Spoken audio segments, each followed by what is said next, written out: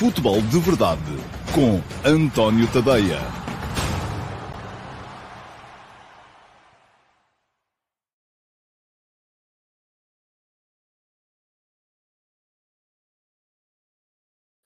Ora, então, olá, muito bom dia a todos e sejam então muito bem-vindos à edição número 733 do Futebol de Verdade. Hoje é sexta-feira, última edição da semana, dia 27 de janeiro de 2023. Não estive cá ontem, portanto, ontem não houve Futebol de Verdade.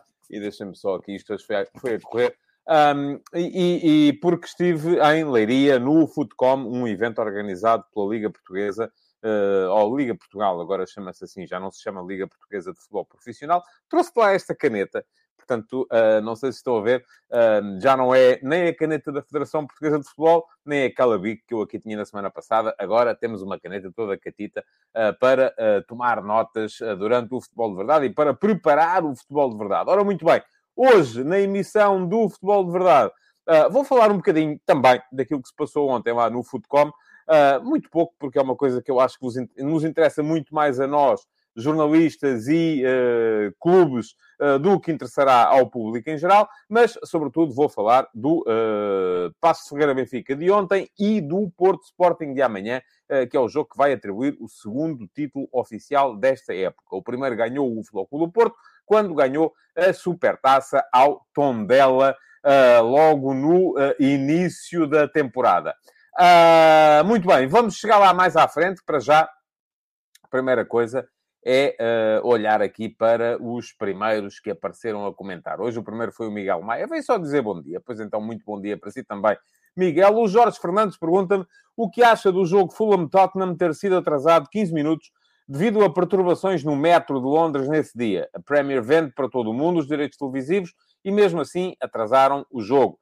Pois muito bem, Jorge. É uma coisa que é frequente na Premier League. Aliás, o metro de Londres é um bocadinho mais complicado de organizar do que é o metro de Lisboa ou o metro do Porto, e por isso mesmo estes atrasos muitas vezes acontecem, e muitas vezes também vemos, ou porque há perturbações na autoestrada de acesso, ou seja, por que for, e vemos muitas vezes os jogos a serem atrasados em 15, 30 minutos, precisamente por uma questão, lá está, de respeito pelos espectadores que vão estar no estádio. Porque é primeiro que tudo para esses que o jogo deve ser dirigido. Depois é dirigido também para aqueles que estão em casa a ver pela televisão e que pagam. E pagando também têm, naturalmente, os seus direitos têm que ser defendidos. Mas o primeiro direito no meio disto tudo é quem... Até mesmo as próprias transmissões televisivas se tornam mais atrativas quando os estádios estão cheios do que quando os estádios estão vazios. Eu ainda, no outro dia, estava a reparar num comentário, creio que foi precisamente do Jorge, porque se falava aqui muito do estádio do Restelo, se enche ou não enche e tal, porque o Jorge é belenenses, aquilo que o Jorge dizia é que não, porque quando se vê na televisão, as câmaras estão do mesmo lado que está a bancada dos sócios, ou a bancada para onde vão os adeptos do belenenses, e do outro lado, de facto, aquilo está sempre vazio, mas do lado de cá a coisa costuma estar bem composta. E essa é das coisas também que em Portugal não se fazem bem. É que geralmente, por exemplo, em Espanha, clube que não tenha a bancada que está a ser filmada com uma determinada percentagem de ocupação é multado no dinheiro que vai receber dos direitos centralizados da televisão. Em Portugal, porque é que isto não acontece? Porque não há direitos centralizados. Não é? Portanto, continuamos a ver as bancadas vazias e a malta está toda do lado de onde se está a filmar. Está e toda a gente junta, que é para não apanhar em frio. Estão todos juntinhos. E por isso mesmo depois andamos a mostrar bancadas vazias. Mas acho bem que o jogo tenha sido atrasado. É uma coisa que, conforme lhe digo, Jorge, é recorrente no futebol inglês. Seja por causa de perturbações das linhas de metro, seja por causa de congestionamentos nas autoestradas, porque há muito cuidado em não deixar quem paga bilhete insatisfeito. O cliente tem sempre razão. Essa é que é a questão. Francisco da Costa, bom dia. Gostaria de saber qual é a sua opinião à resposta do Sérgio Conceição devido a ter menos de 24 horas de descanso em relação ao Sporting, sendo que ele já jogou uma final com essa, e continua... com essas 24 horas a favor. Oh, Francisco, eu escrevi sobre isso ontem e aproveito, como ontem não houve futebol de verdade, para deixar aqui o link para as conversas de bancada de ontem. Deixem-me só tomar nota do timecode correspondente. Foram sobretudo sobre o José Mourinho e o 60º aniversário do José Mourinho. José Mourinho já é sexagenário, mas abordei também essa questão. O que é que eu posso dizer sobre isto? Primeira questão. Sérgio Conceição tem razão? Tem. É um problema haver uma equipa que vai jogar uma final com menos 3 dias, perdão, um dia de recuperação relativamente à outra. Segunda questão, tem a razão toda? Não. Nem pouco mais ou menos. Primeiro, porque essa questão do dia não garante uma vitória a ninguém. E, tal como eu escrevi nas conversas de bancada, já houve finais que foram ganhas por quem teve mais dias de recuperação, como também houve finais que foram ganhas por quem teve menos dias de recuperação. Aconteceu, por exemplo, na última vez que Sporting e Porto se defrontaram na final da Taça da Liga. Ganhou o Sporting com menos um dia de recuperação. Segunda questão, porque é uma questão de sorteio. O sorteio não define só quem é que joga primeiro e quem é que joga depois. O sorteio define também contra quem é que se joga.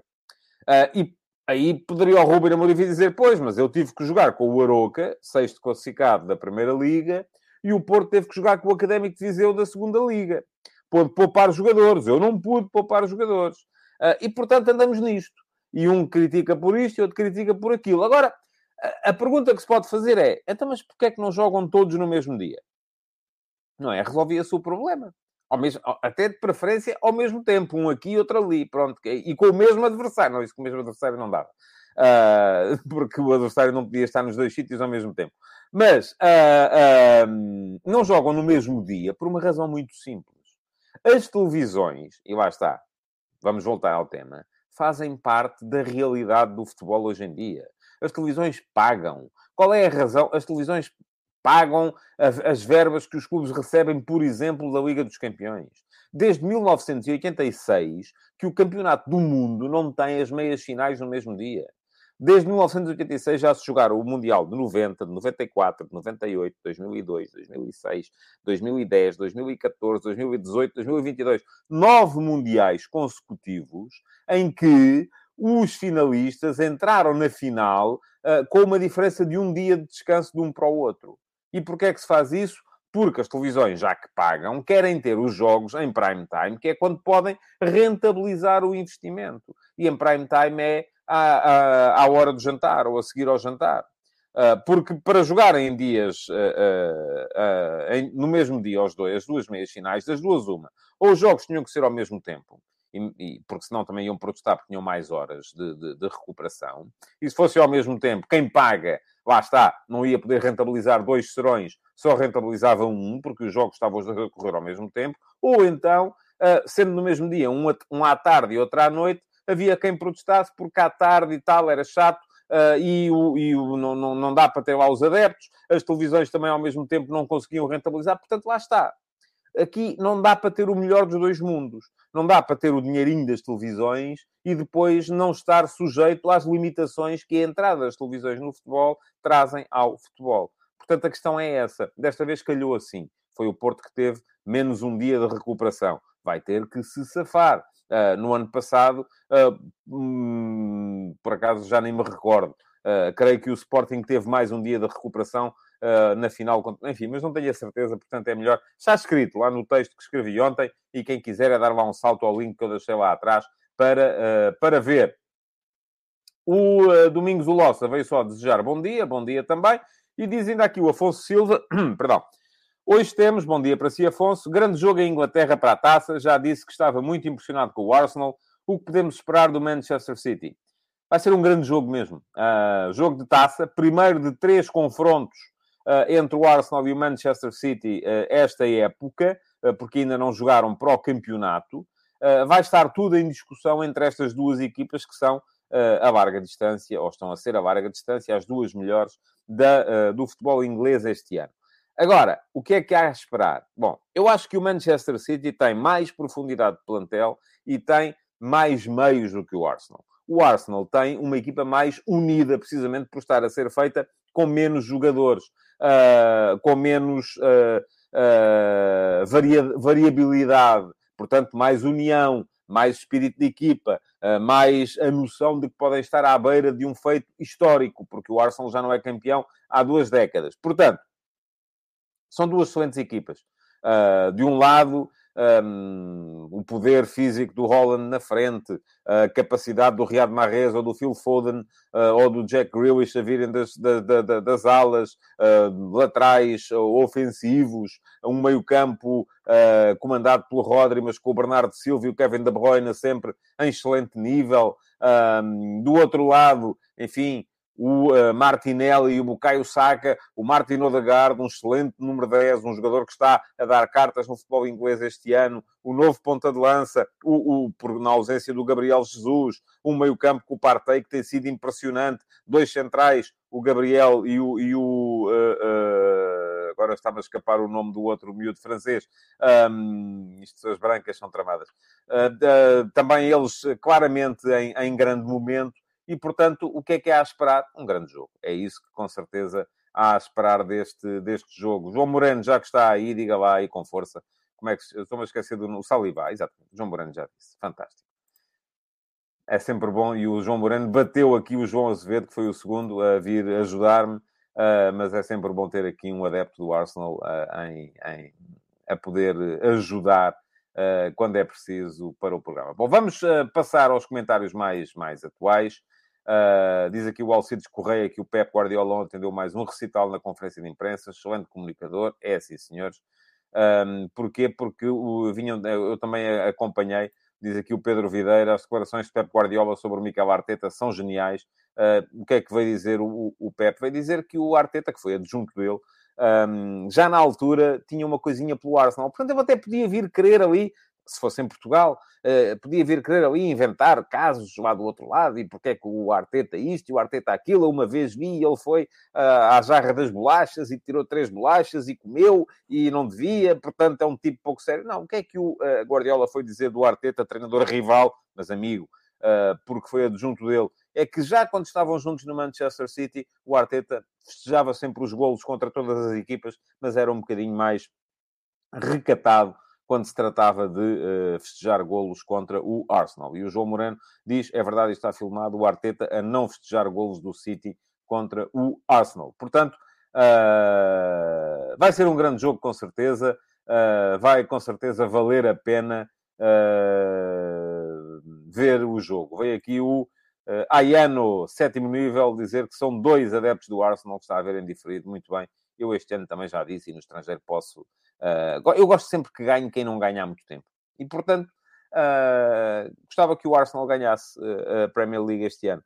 Tal como gostava que o Napoli ganhasse a Série A este ano. É essa a minha motivação. Enfim, não vou, com certeza, se o Arsenal jogar mal, não vou dizer que joga bem, por causa disso. Mas se tenho que simpatizar com alguma equipa, geralmente simpatizo com aquelas equipas que há muito tempo não ganham, porque gosto de ver as vitórias divididas por toda a gente. Bom, vamos lá. O que é que eu tenho para vos dizer ainda antes de entrarmos na pergunta na mousse de hoje? Está a passar aqui em baixo, em rodapé, o endereço do meu Substack, é tadeia.substack.com, e vou deixar aqui em cima o link para poderem fazer, ir lá, checar o que é que lá está, fazerem a vossa subscrição. É importante fazer crescer o projeto, nem que seja com subscritores gratuitos. Há 2 tipos de subscrições. Uma é gratuita, custa-vos 0, apenas um bocadinho de paciência para receberem os meus conteúdos, e alguns podem não vos agradar, mas custa-vos 0 e passam a receber no vosso e-mail tudo aquilo que eu escrevo. Agora, a outra subscrição, que é a subscrição Premium, que vos custa 5€ por mês, ou se quiserem fazer a subscrição anual, ganham 2 meses de borla, são 50€ por ano, recebem todos os conteúdos, todos, e recebem todos com possibilidade de ler até ao fim. E o ler até ao fim é porque quem não for subscritor premium não consegue ler os textos que são apenas para subscritores premium a partir do 2º parágrafo. Ficam só ali pelo início para criar ali algum apetite de leitura. Além disso, os subscritores premium têm acesso ao meu canal de Telegram, onde eu leio os textos para quem não tem tempo para estar a ler e assim pode ouvi-los enquanto está a cumprir outras tarefas do dia-a-dia. E ainda hoje de manhã estive a ler o texto de hoje e o texto de ontem, porque ontem, como fui para a leiria, não tive tempo. E, além disso, também pode aceder ao meu servidor de Discord, onde vamos batendo bolas sobre futebol, sobre jornalismo, sobre aquilo que... Hoje de manhã até estávamos lá a falar do preço das viagens de autocarro entre as grandes cidades em Lisboa. Portanto, aí fala-se daquilo que nós entendermos. Quem quiser encontrar uma comunidade engraçada para conversar, ela está lá no meu servidor de Discord, só que para entrar, lá está, têm que ser subscritores premium. Não é caro, são 5 euros por mês. O que é que preciso de vos dizer também a esse respeito? Mais nada, para já mais nada. Depois vamos a ver. Bom, o Nelson teve graça. Eu estava a dizer a coisa e estava a pensar nisso. Quando eu estava a dizer, pergunta-me o Nelson, então em Portugal simpatiza com o Benfica porque não ganha há 4 anos. Eu simpatizo sempre com quem não ganha há mais tempo. Até posso simpatizar com o Braga, porque nunca foi campeão. E é quem está lá em cima. Portanto, vamos lá ver. Gosto de ver variedade em termos de campeões, em termos de... mas em Portugal vou abster-me de fazer aqui grandes comentários, porque já sei que isso depois é sempre mal interpretado. É uma chatice. Diz aqui o Álvaro Rocha que eu pedi logo uma boleia de autocarro no Discord. Bom, não foi bem assim, mas está bem, Álvaro. Vamos ficar por aqui. Você acho que ainda não me respondeu à pergunta que lhe fiz. O José Guilherme veio perguntar aqui, partilha o que acha do futuro do jornalismo, o que acha de perguntas como o que sentiu ao marcar o golo ou espera dificuldades frente ao Aroca. Ouça, um dia destes fazemos um programa sobre isso. Mas não vai ser hoje. Não vai ser hoje, porque senão depois não falo daquilo que quero falar e há aqui temas interessantes para falar. Bom, vamos lá. O João Ben vem cá dizer, eu simpatizo com quem joga melhor futebol. Eu também, João. E tenho a noção que não é sempre a mesma equipa que joga melhor futebol. Uns anos são uns, noutros anos são outros. E isto vai variando. Mas também é um critério interessante para fazer esse tipo de avaliação. Vamos lá. Pergunta na MUS para hoje. Deixem-me só primeiro retirar daqui o comentário do Joe Ben, que também já é uma figura presente aqui no Futebol de Verdade quase todos os dias, benfiquista, tanto quanto creio. Aquele Ben, eu creio que não é de Benevides, que é de Benfica mesmo, mas se estiver enganado, Joe, diga-me aí que estou enganado. Bom, vamos lá. Pergunta na MUS para hoje. Cá está ela. Veio do Alexandre Salazar. E é uma ideia que nunca me tinha ocorrido, mas que faz algum sentido. E o Alexandre diz o seguinte. Boa tarde. Boa tarde para si que estava com certeza a ver a emissão em diferido. Bom dia. Aqui. Ultimamente temos visto, e ainda bem, notícias sobre a aplicação do cartão branco, nomeadamente em jogos de divisões inferiores e também no campeonato feminino. O cartão branco acaba por não trazer nenhuma vantagem desportiva, efetivamente. Acha que faria sentido criar algum benefício a uma equipa que receba um cartão branco? E eu respondo-lhe já, sim. Por exemplo, considera a equipa que recebe o cartão branco a possibilidade de uma sexta substituição nesse jogo. Parece-me excelente ideia. Ou, por exemplo, atribuir mais um ponto, ou mesmo 3 pontos no final do campeonato à equipa que recebesse mais cartões brancos. Se calhar já não iria tão longe. Um abraço para si também, Alexandre. Quando se mexe em pontos, eu já acho que a coisa pode complicar-se. E vou explicar porquê. Eu acho que os pontos e a vitória nos campeonatos devem resultar dos resultados que são obtidos dentro do campo e não de bónus por isto, por aquilo ou por aquilo outro. Tenho mesmo muitas dúvidas relativamente a medidas que já foram sugeridas e que existem, por exemplo, no meu outro desporto de eleição, que é o rugby, que são os pontos de bónus, seja, e no rugby há pontos de bónus defensivo, quando uma equipa perde um jogo por menos de 7 pontos, recebe 1 ponto de bónus defensivo na classificação, ou pontos de bónus ofensivo para as equipas que, ganhando o jogo, das duas uma, ou ganham com mais de 4 ensaios, ou com pelo menos 4 ensaios, ou, em alguns campeonatos, com 4 ensaios, mas necessariamente 3 ensaios de vantagem. Isto é, se for 4-3 em ensaios, não dá bónus ofensivo. Só dá se for, por exemplo, 4-1 ou 4-0. Tenho algumas dúvidas sobre a aplicabilidade disso ao futebol, porque, lá está, eu nessas coisas das classificações sou um bocadinho conservador. Acho que temos que... eu já não achei grande piada, apesar de hoje achar que foi uma boa medida, à passagem da vitória para 3 pontos. Na altura achei que ia ser um problema. Bom, acabou por ser, no meu ponto de vista, uma boa medida. E depois, aquilo que... e o Joe Ben já veio cá dizer que sim, que é do Benfica. E pronto, não há... Enfim, todo o direito. Era o que faltava, era não podemos ter aqui gente que gosta dos clubes. Era o que mais faltava. Mas, como diz aqui o PA 93, e eu concordo, isso em Portugal ia dar certo.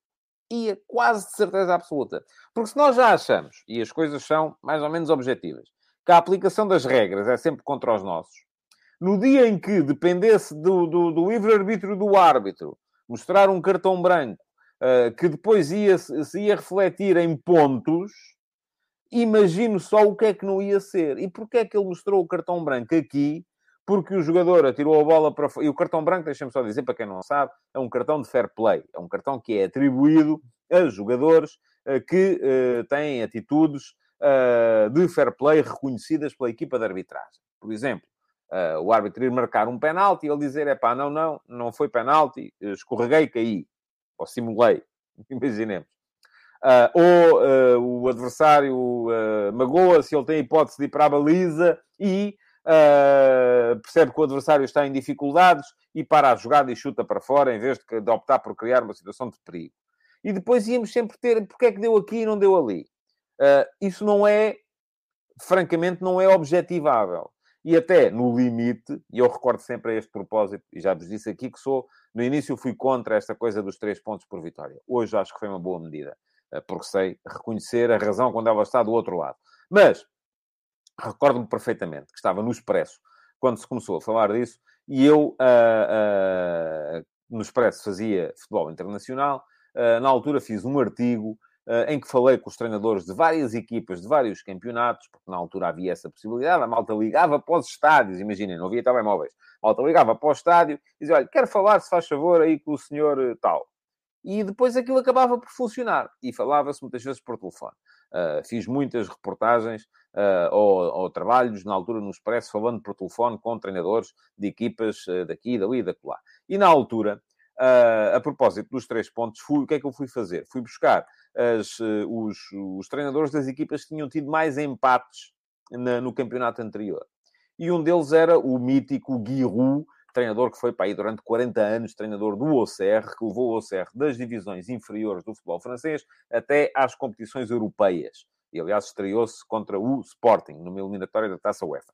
E o senhor Giroud, aquilo que me disse na altura foi, isso vai ser péssimo, porque a partir desse momento, duas equipas que se fossem disputar um jogo, podiam eventualmente acabar por empatar o jogo em casa e o jogo fora, resultando isso na atribuição de 2 pontos a cada uma dessas equipas, podem passar a combinar, eu ganho em minha casa, tu ganhas em tua, e a partir daí cada uma recebe 3 pontos.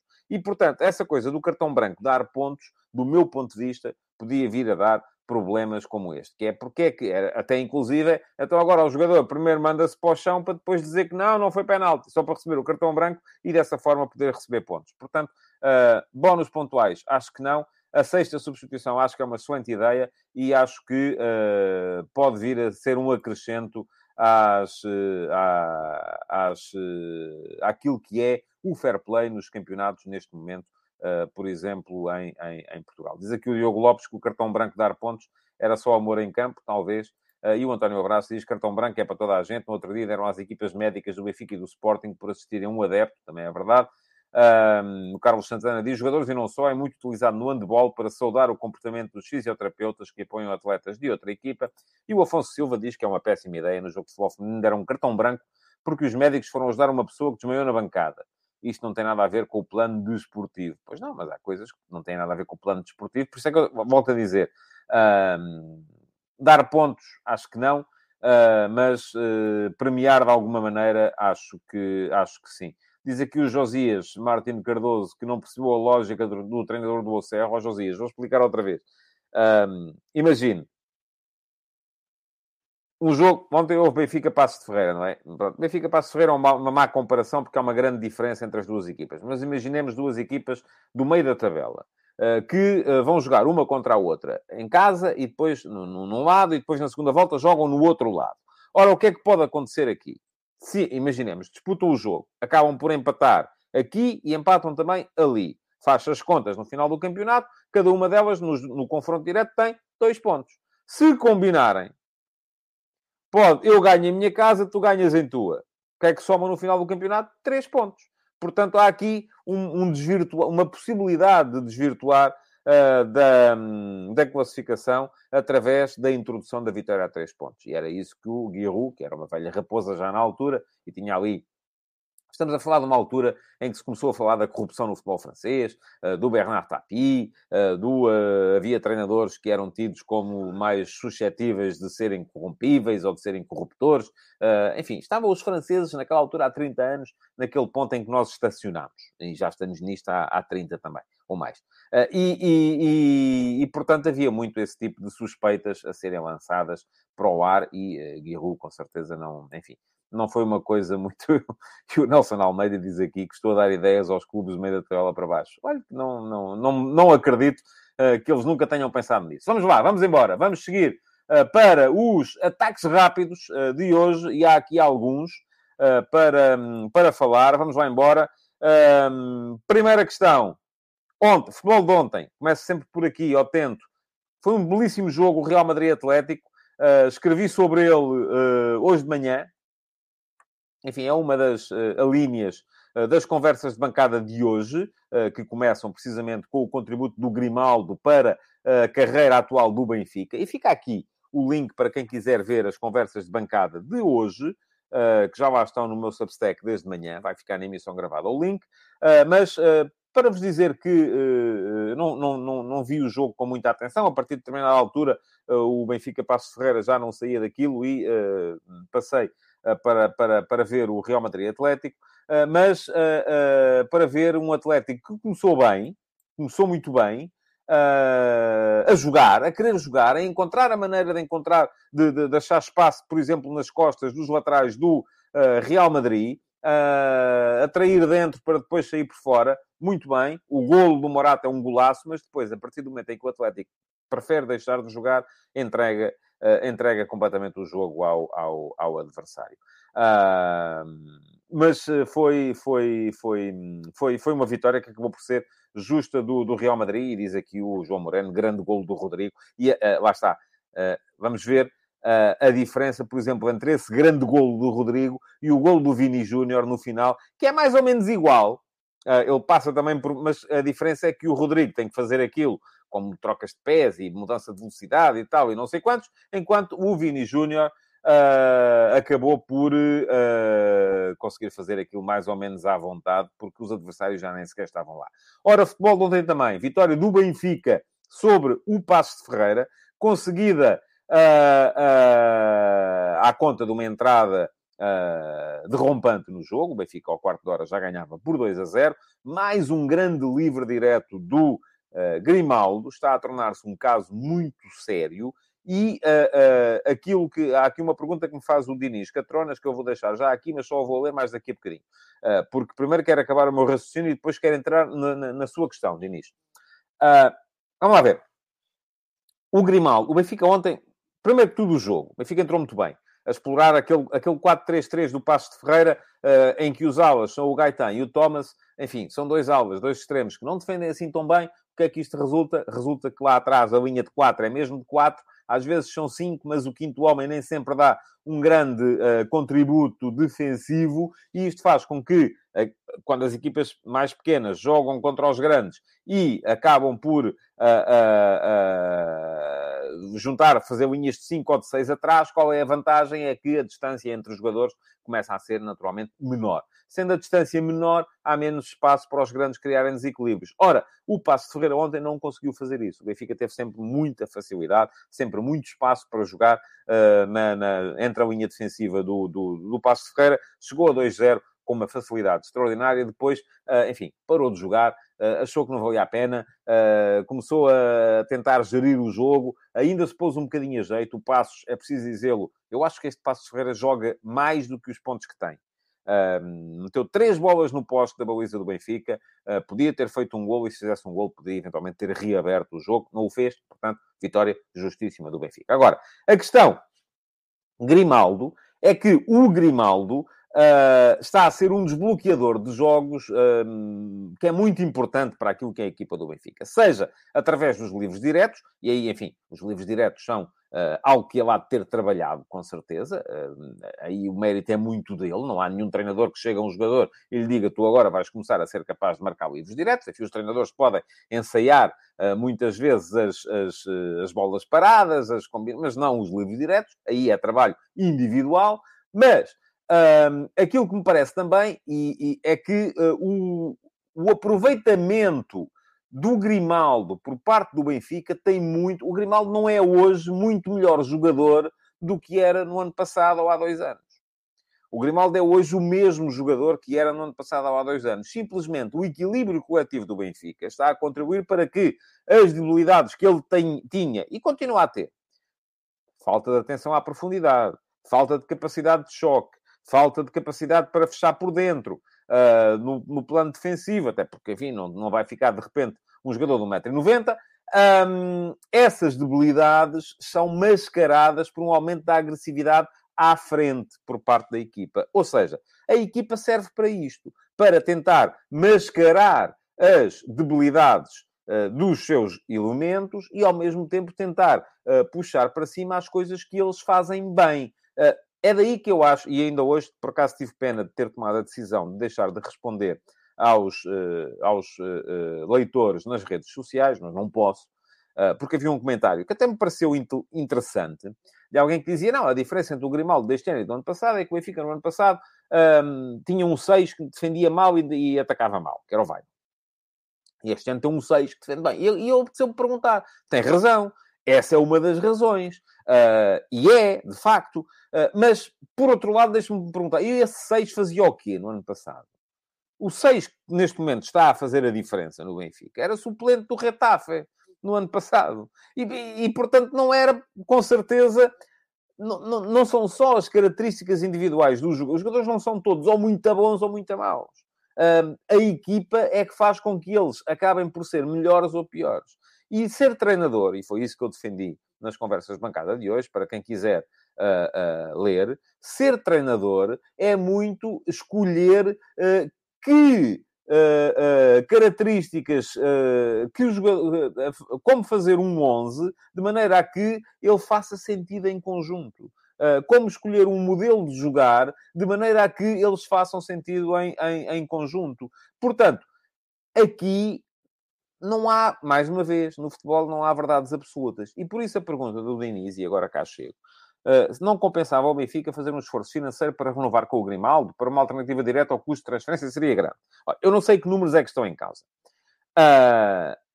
Mas há uma coisa que deve ser, e já foi, por exemplo, assunto relativamente à eventualidade do Sporting resgatar o Sarabia, porque a questão não é essa, não é? Ok, o Grimaldo é excelente para o Benfica. É, sim, senhores. Um dos jogadores mais importantes na caminhada que o Benfica está a fazer. Mas, agora a questão é, justifica individualmente visto o dinheiro que ele quer? Eu até acho que sim. Provavelmente vão gastar mais em transferência. Se tiverem que dar 10 milhões, que é disso que se fala, para o Grimaldo renovar, além do salário que ele depois vai ter, se calhar com esses mesmos 10 milhões não vão encontrar um jogador capaz de fazer aquilo que ele faz.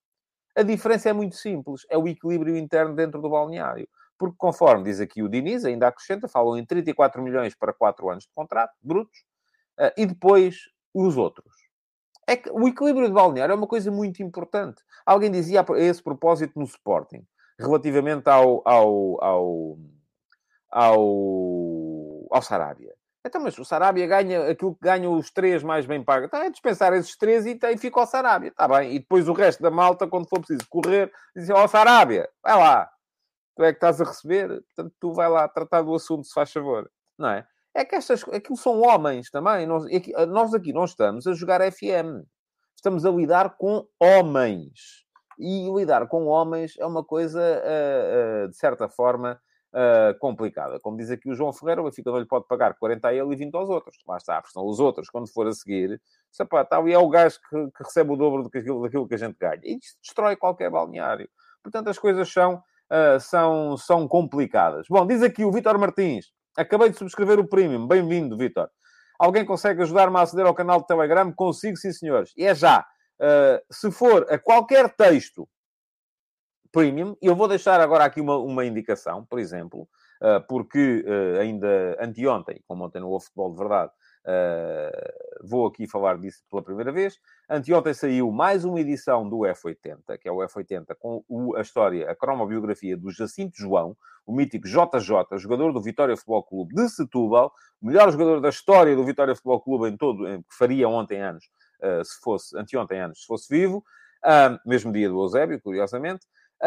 Se entrar nesse texto, lá no seguimento do texto tem lá um link, um botão link para poder aceder ao canal de Telegram e até pode ouvir tudo aquilo que está lá para trás, porque acho que dá acesso a tudo o que está lá para trás. Portanto, está dito. Quem quiser conhecer a história do JJ, do Jacinto João, o extremo esquerdo da perna torta do Vitória Futebol Clube, vai ficar aqui na emissão gravada um link para poder lá chegar. Vale bem a pena. É um jogador que em Portugal, enfim, depois representou alguns clubes nas divisões secundárias, mas foi uma figura do Vitória na altura em que o Vitória era grande na Europa. Hein?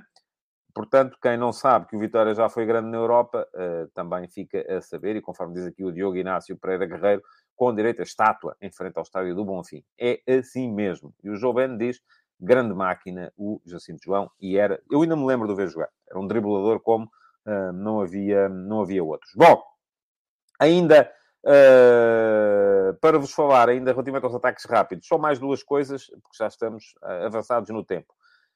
O assunto acerca do qual muita gente, e eu já tive de fazer aqui alguma limpeza, queria vir falar, que é a acusação de corrupção feita pelo Edgar Costa, do Marítimo, ao Benfica, relativamente a um jogo de 2015-16. Diz o Edgar Costa que terá sido abordado por Miguel Pinho, o empresário que, não sei se na altura já era, mas que depois veio a ser... Diz o Álvaro Rocha, era grande na Europa? Era? Pois, agora não é, Álvaro. Vamos lá. Vamos com calma. Mas o Miguel Pinho, que depois veio a ser, não sei se já era na altura, mas depois veio a ser o empresário do Bruno Fernandes. O que é que podemos dizer sobre isto? Portanto, a história é muito simples. Diz o Edgar Costa que foi abordado na altura, antes do Marítimo Benfica, para facilitar no jogo contra o Benfica. Por um empresário que ele não sabia quem era, não conhecia o nome, não se lembrava do nome, e então, aparentemente, agora a PJ ter-lhe mostrado fotografias das pessoas que estavam instaladas naquele hotel onde foi a reunião, e ele identificou o Miguel Pinho. É verdade? É mentira? Meus amigos, ninguém sabe. Cabe à polícia investigar. E aquilo que eu quero, a este respeito, é investigue-se. Investigue-se. E depois, porque também é muito fácil, de repente, eu aqui não sei. Primeiro, se o Edgar está a falar a verdade ou mentira. Segundo, se o Miguel Pinho esteve lá ou não esteve. Portanto, tem a ver com o primeiro. Terceiro, se o Miguel Pinho estaria a mando do Benfica ou, eventualmente, a mando de outro clube qualquer. Quarto, portanto, há aqui muitas coisas que têm que ser averiguadas. Que a coisa é suspeita? É, e, portanto, deve ser investigada. Agora, virmos daqui, de repente, dizer que, e tal, descer de divisão, vamos com calma, vamos investigar e depois logo vamos ver o que é que há a dizer sobre o tema. O Rafael Mota pergunta aqui, e eu vou ler este comentário, porque não é, não é, se Miguel Pinho é aquele que agrediu o câmara da CMTV Moreira de Cónegos junto ao Pinto da Costa. Não, não é. Também é Pinho, mas esse era, creio eu, Pedro Pinho. Creio que era Pedro. Não é a mesma pessoa. Tem o mesmo apelido, não é a mesma pessoa, até tanto quanto sei, não é sequer aparentado. Limita-se a ter o mesmo apelido, mais nada. Bom, vamos mais coisas, porque ainda vos quero falar aqui de mais duas coisinhas nos ataques rápidos. A primeira vou só assinalar, porque estive ontem no Futecom a falar não só sobre a evolução do comentário televisivo, mas também acerca do futuro do jornalismo, lá está, do problema dos clubes que não são os três grandes, que querem mais atenção, têm a razão, têm, e depois os jornalistas dizem, está bem, mas a gente para fazer essas coisas precisa de mais meios e de mais receita, e a receita com esses textos não chega, porque as pessoas querem ler. Portanto, aqui a questão é muito simples de abordar, falta aqui um elemento no enquadramento, que são os patrocinadores, e são eles que têm que se chegar à frente, porque a grande questão continua e mantém-se neste círculo vicioso, em que infelizmente caiu um mercado tão pequeno e reduzido como é o nosso, que é quem é que paga a conta. Portanto, alguém tem que pagar a conta. Mas quem quiser saber mais, também lá está a minha explicação dada nas conversas de bancada, e já deixei o link lá atrás. Por fim, a questão Pedro Porro, e com isto aproveitamos para entrar já no ataque organizado de hoje. Ninguém sabe ainda se o Pedro Porro vai poder jogar amanhã pelo Sporting contra o Futebol Clube do Porto ou não. A questão que está neste momento em cima da mesa é muito simples. O Sporting diz que só aceita dispensar o jogador pela cláusula de rescisão. O Tottenham até admite pagar a cláusula de rescisão, mas não de uma vez. E aqui o Tottenham até pode recorrer ao factoring, só que o factoring paga-se, não é? E, portanto, e o que é o factoring? Para quem não sabe, há empresas de factoring que o que é que fazem? Recebem, adiantam o dinheiro mediante alguns juros para quem quer pagar em várias parcelas, em vez de pagar de uma vez só. Portanto, o Sporting quer a cláusula de rescisão, o Tottenham paga a cláusula de rescisão, mas não quer pagar de uma vez só. E, portanto, não paga a cláusula de rescisão, porque a cláusula de rescisão, tal como o próprio nome indica, é para ser batida na hora. Se não é batida na hora, não é cláusula de rescisão. E tivemos, por exemplo, o caso do João Félix, conforme diz aqui o João Ben, é verdade. O caso do Vitinha, do Porto para o Paris Saint-Germain, é verdade. E, portanto, agora, é muito simples chegar aqui e dizer assim, não, o Sporting, se eles não batem a cláusula de rescisão, mesmo que paguem o mesmo valor, pois então vale mais dizer que não. Qual é que é o risco que o Sporting está a correr? O risco que o Sporting está a correr é que no último dia do mercado, dia 31, o Tottenham chega aí com os 45 milhões. E aí o Sporting já não vai conseguir contratar substituto. Portanto, aqui não há só intransigência de parte a parte. Eu acho que quando se está a falar apenas de uma questão de prazos de pagamento, já faz pouco sentido, dizer que não. Porque uma coisa é, e pergunta-me aqui o Vítor Cardoso se pode acontecer com o Porro o mesmo do Corona. Eu acho que não, porque são jogadores diferentes, motivações diferentes. E pergunta o Facebook se a opinião do Porro conta. Não. O Porro tem um contrato. Eu também posso chegar agora de repente ao meu banco e dizer assim, olha, estão a ver este crédito que não quer pagar. É a minha opinião, desculpa, é lá. Mas a minha opinião não conta, porque eu assinei um contrato. O Pedro Porro tem um contrato. E tendo um contrato, está obrigado pelas cláusulas desse contrato. Por muito que queira, e diz aqui o João Ben, que já disse que sim, por muito que queira, ir para Londres. Mas só pode ir para Londres se o Sporting o libertar. E, portanto, se o Sporting não o libertar, não vai. Por muito que queira ir. E diz o Facebook, se não sair, pode-se desmotivar. E pronto, pode. Cabe a quem lá está impedir que isso aconteça. Por exemplo, o Enzo Pérez desmotivou-se, mas agora já está outra vez motivado. Não é? Isso são coisas que vos vendem para justificar ações. Se eu quero muito que o jogador saia, vou dizer, há o risco de ele desmotivar, de ele se lesionar e depois já não se consegue vender e tal. Se eu quero muito que o jogador não saia, vou dizer, não se pode ceder, porque senão a seguir os outros que estão atrás também cedem. Portanto, aqui há maneiras de justificar tudo e mais alguma coisa. E eu disse outra vez Enzo Pérez, não é? Pronto, já me estão aqui a corrigir, a dizer que é Fernandes. Já não acontecia há muito tempo. É Enzo Fernandes, sim senhor. Portanto, o que é que eu acho? Acho que o Sporting deve fazer fim-capé, já o escrevi, nos 45 milhões. Se o preço é 45 milhões, é 45 milhões, ponto final. Mas, se a questão depois se torna... o que está aqui em causa são apenas os prazos de pagamento. Eu francamente já acho que o Sporting deve tentar tirar alguma vantagem. Não sei se são mais percentagem do passe do Edwards, seja o que for, mas deve também compreender a situação e, de certa forma, facilitar um bocadinho. E porquê? Não é só porque deve facilitar. É porque corre, de facto, esse risco grande, que é um risco grande, de, no último dia, o Tottenham chegar aí e dizer, ok, então agora a gente bate a cláusula de rescisão. Aí está. E o Sporting, no último dia, já não vai ter hipótese nenhuma de contratar um substituto. E aí vai ser um problema. Bom, de resto, vamos ter a final da Taça da Liga, amanhã. Eu vou estar na RTP, a seguir ao jogo, para comentar aquilo que se passar em Leiria. E a grande questão que se coloca aqui, eu gostava de saber a vossa opinião, é se há favorito. Se olharmos para aquilo que têm sido as indicações dadas pelas duas equipas nos últimos tempos, o Sporting, por exemplo, nos jogos grandes, o Sporting não tem estado mal. O Sporting tem estado mal noutros jogos. Deixa-me só voltar ao tema Porro, porque o Mani Calavera vem aqui dizer e não há o perigo do Manchester City vir com os 25 milhões da recompra. Não. A questão é que o City tem direito a 30% da mais-valia. E, portanto, até mesmo se fizer as contas, o City receberá 11 milhões sem fazer nada. E se viesse com os 25 milhões da recompra, depois, para o vender, enfim. Portanto, creio que não há esse perigo. Ora bem, o que é que a malta diz aqui? Diz aqui o status hyped, que é o Porto, sem dúvida. O Joe Ben, eu penso que seja o Porto. O PA93 a dizer que o Porto está melhor. O Scofield Mega diz que o Porto é favorito. Pronto. Portanto, muita gente a pender para o lado do Porto. Eu, de facto, acho que o Porto... enfim, o Porto ganhou a Supertaça. Ganhou a Taça de Portugal.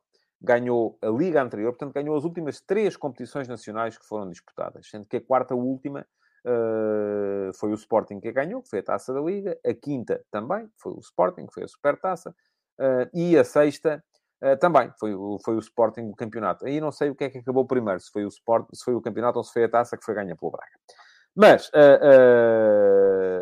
neste momento o Porto parece ser a equipa favorecida. Mas o Porto, se formos olhar para os últimos confrontos, e vamos cingir-nos aqui aos confrontos já com o Ruben Amorim no Sporting, e até para ajudar um bocadinho o Ruben Amorim, vou retirar aquele primeiro, quando o Ruben Amorim tinha chegado há um par de meses, e perdeu no Dragão para o campeonato, numa altura em que o Sporting já não estava a jogar por coisa nenhuma. Temos que o Porto ganhou os últimos 3 jogos. Ganhou 3-0 para o campeonato este ano. Ganhou 2-1 e 1-0 nas meias finais da Taça de Portugal do ano passado. Antes disso, tinha havido 2 empates no campeonato do ano passado. Outros 2 empates no campeonato de 2020-21 e uma vitória do Sporting na meia-final da Taça da Liga, que foi a única vitória que o Ruben Amorim conseguiu contra o Sérgio Conceição pelo Sporting. 2-1 na meia-final da Taça da Liga de 2021. Portanto, está a fazer 2 anos. Agora, aquilo que se tem visto, sempre que este Sporting tem jogado contra outros grandes, é que geralmente tem estado bem. O Sporting apanhou 3-0 no Dragão este ano, mas lá está, é um resultado que se avolumou muito na ponta final da partida, porque até aí o jogo tinha sido dividido. Enfim, é um jogo que teve as suas peculiaridades e que, quem quiser, no meu Substack tem lá a crónica analítica desse jogo para tentar perceber. Foi um jogo muito centrado na oposição nas faixas, na forma como, na altura, o Zaidu e o João Mário se opuseram ao Pedro Porro e ao Nuno Santos.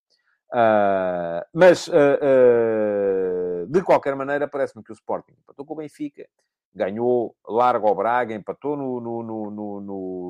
na pedreira também com o Sporting, com o Braga, bateu-se bem com o Porto. Portanto, parece-me que é uma equipa que, neste tipo de jogos, tem estado bem. Tem estado mal nos jogos contra equipas mais pequenas. Pode ser a tal questão da bipolaridade que o Ruben Amorim tem vindo a identificar, que acha que a equipa, quando são jogos grandes, responde à altura, quando são jogos pequenos, nem por isso. O que é que podemos esperar das duas equipas?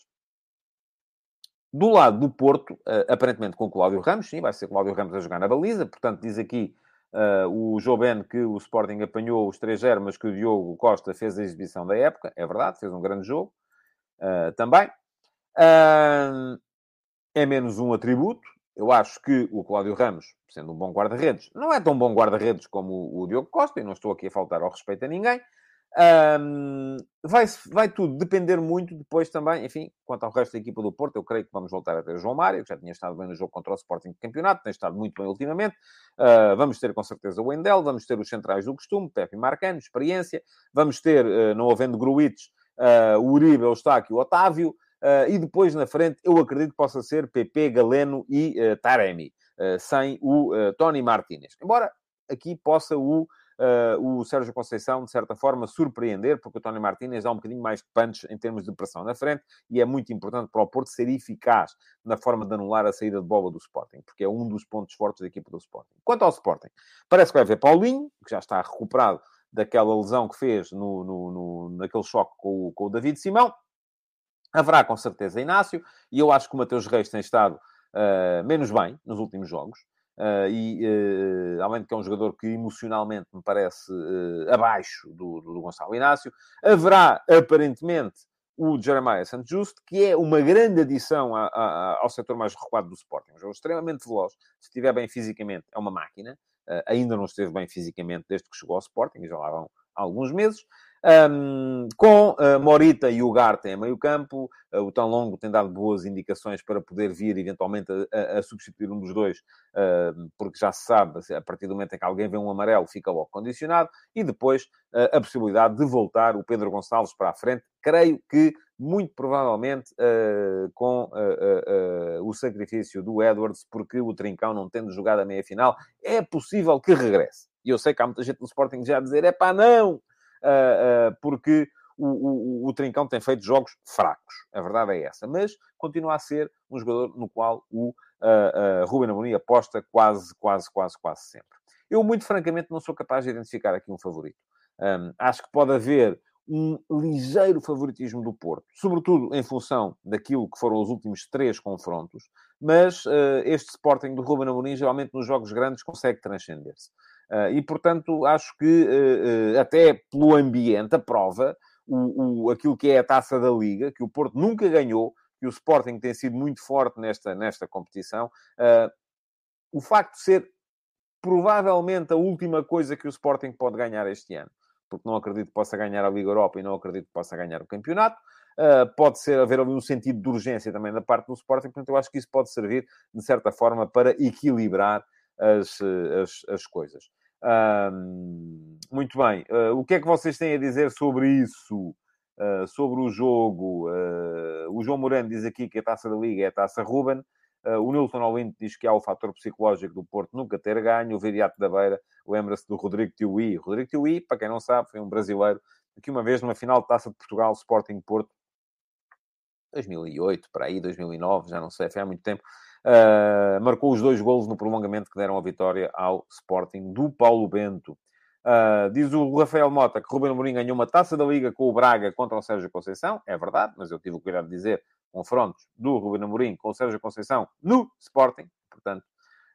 E o João Moreno diz ainda que o Sporting jogou bem contra o Porto até à expulsão. A expulsão foi a do Pedro Porro por defender com a mão em cima da linha. O Diniz Catronas diz que o Sporting se bateu bem contra o Benfica. E, além disso, diz o PA93, ter o Porro é fundamental para o Sporting explorar o ponto menos forte do Porto, que está nas laterais. Sim, eu também acho que ter o Porro será fundamental. Vamos ver o que é que vai acontecer. Alcides Correia, faixas laterais, que é coisa que o Porto não tem agora, e provavelmente o Sporting vai ter na mesma Porro e Nuno Santos. Atenção, porque o João Mário tem estado muito bem, e o Wendel, enfim, não é que seja um craque de dimensão mundial, mas não tem comprometido. E diz o PA93 que o Sporting não pode jogar com Trincão e Edwards, se não vai ser engolido pela intensidade do Porto. Eu creio que isso não vai acontecer, porque vai jogar o Pedro Gonçalves e, portanto, dos dois, um sairá, e eu creio que sairá o Edwards. Acho que é muito provável que saia o Edwards. Pergunta ao Facebook, e se o Porto perde com o erro do guarda-redes, Cláudio? Aqui a resposta é sempre aquela mítica resposta do Ruben Amorim. E se ganha com grandes defesas do guarda-redes? Também pode acontecer, não é? Bom, mais coisas. Só para acabar, antes de acabar, dizer-vos que podem seguir o meu canal aqui, e aqui fica o endereço, o link para poderem seguir o canal. Já que lá vão, é só clicar em cima do botão que diz inscreve-te e depois ativarem também as notificações para serem avisados sempre que eu entre em direto. O que vos peço mais é que deixem o vosso like na emissão de hoje, que a comentem na emissão gravada para o algoritmo poder puxar a coisa para cima e ter um bocadinho mais de visualizações. Deixem perguntas, candidatas a pergunta na MUS na próxima terça-feira, porque segunda não há, mas as que deixarem na emissão de hoje também vão contar, e partilhem este Futebol de Verdade nas vossas redes sociais, no vosso WhatsApp, enfim, onde vos apetecer. Mas partilhem. Muito obrigado por terem estado aí. Amanhã não, que amanhã é sábado. Segunda-feira estou de volta para mais um Futebol de Verdade. Até lá, bom fim de semana. Futebol de Verdade, em direto de segunda a sexta-feira, às 12h30.